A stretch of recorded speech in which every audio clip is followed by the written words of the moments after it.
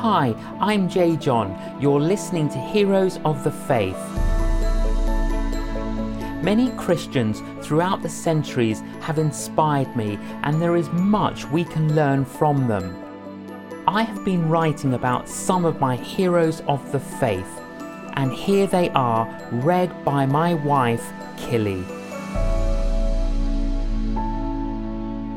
Pandita Ramabai was a truly extraordinary woman, reformer, educator and evangelist. She was born in 1858 into a British-ruled India that was dominated by the Hindu caste system, which placed everybody in rigid social levels and treated women as inferior to men. Her father was a high caste Hindu priest who, defying tradition, taught both Pandita and her mother to read Sanskrit, the sacred language of the Hindu scriptures. In the famine of 1876 to 1878, Ramabai, aged 16, lost both parents and a sister to starvation. Penniless, she travelled with her brother over India, publicly reciting the Hindu scriptures. She was gifted with an astonishing memory and was invited to speak before the holy men, the Pundits in Calcutta. They were so astonished with her knowledge of the sacred text that she was awarded the title Pandita, the Learned One.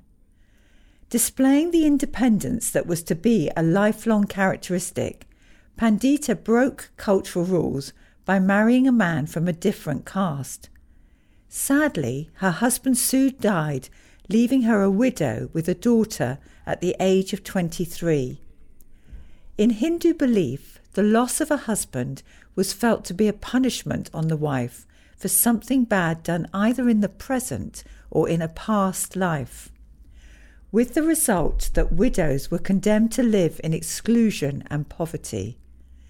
Pandita, by now an orphan, a widow, and a single mother, found herself in the worst of all situations. Defiantly rejecting any exclusion, Pandita began creating an association that would promote women's rights, including education, women doctors, and an end to child marriage. She soon became a figure to be heard and spoke powerfully in an inquiry run by the British authorities. In various ways, Pandita encountered Christianity and, coming across a copy of Luke's Gospel, found herself impressed with how Jesus treated women.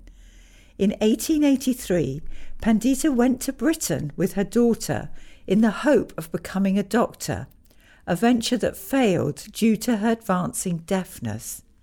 She stayed with an Anglican women's community where she was impressed by their care for prostitutes and the homeless. She decided to become a Christian and was baptized.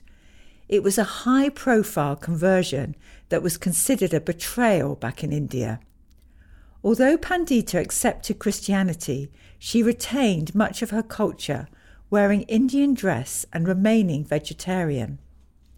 Pandita was passionate about reforms in India and travelled to the United States. There she wrote a book that was very critical of the way women were treated in India.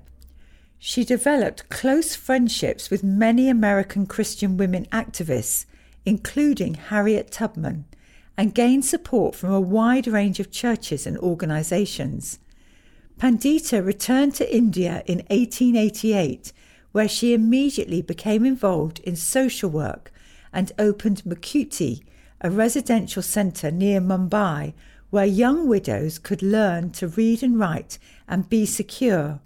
It grew rapidly and by 1900 had 1,500 residents. Pandita's life was transformed in 1891 when she read the book From Death into Life, in which the English vicar William Haslam recounted his dramatic conversion from a dead formal Christianity to a living faith. Pandita wrote, "One thing I knew by this time, that I needed Christ and not merely his religion. I had at last come to an end of myself and unconditionally surrendered myself to the Saviour." From now on, Pandita's life had a new power and joy, and although she remained heavily involved in social work, she was now an evangelist, preaching to all a message that focused on Christ, the Holy Spirit and prayer. Inspired by news of the Welsh revival of 1904, Pandita encouraged prayer for revival in India, and in 1905 there were extraordinary encounters at Mukti as the Holy Spirit fell, giving deep repentance, conversions and profound and lengthy worship. The revival spread out across India and was a tremendous encouragement in the United States when a year later the Azusa Street revival broke out. Pandita was an extraordinary linguist. She was fluent in 7 languages, including Greek and Hebrew, and in the last 2 decades of her life worked to create a new and more accessible Bible translation in her own Marathi language. It was finally completed just days before her death in 1922 at the age of 64. Pandita had a remarkable life, and 3 things intrigue me about it. First, the progress of Pandita's faith is fascinating. Ramabai starts off as a good person, a committed social activist who makes a Christian commitment and is baptized, but who, some years later, comes into a deeper, joyful, spirit-empowered faith. It's easy to get stuck in a rut in the Christian life, and I suspect a lot of us need to progress from where we are. Second, the passion of Pandita's faith is inspiring. Ramabai always had an enormous passion to change things for the better. With her first head commitment to Christ and her later heart surrender, that zeal grew, deepened and became more focused. Here's a quote about Pandita late in her life.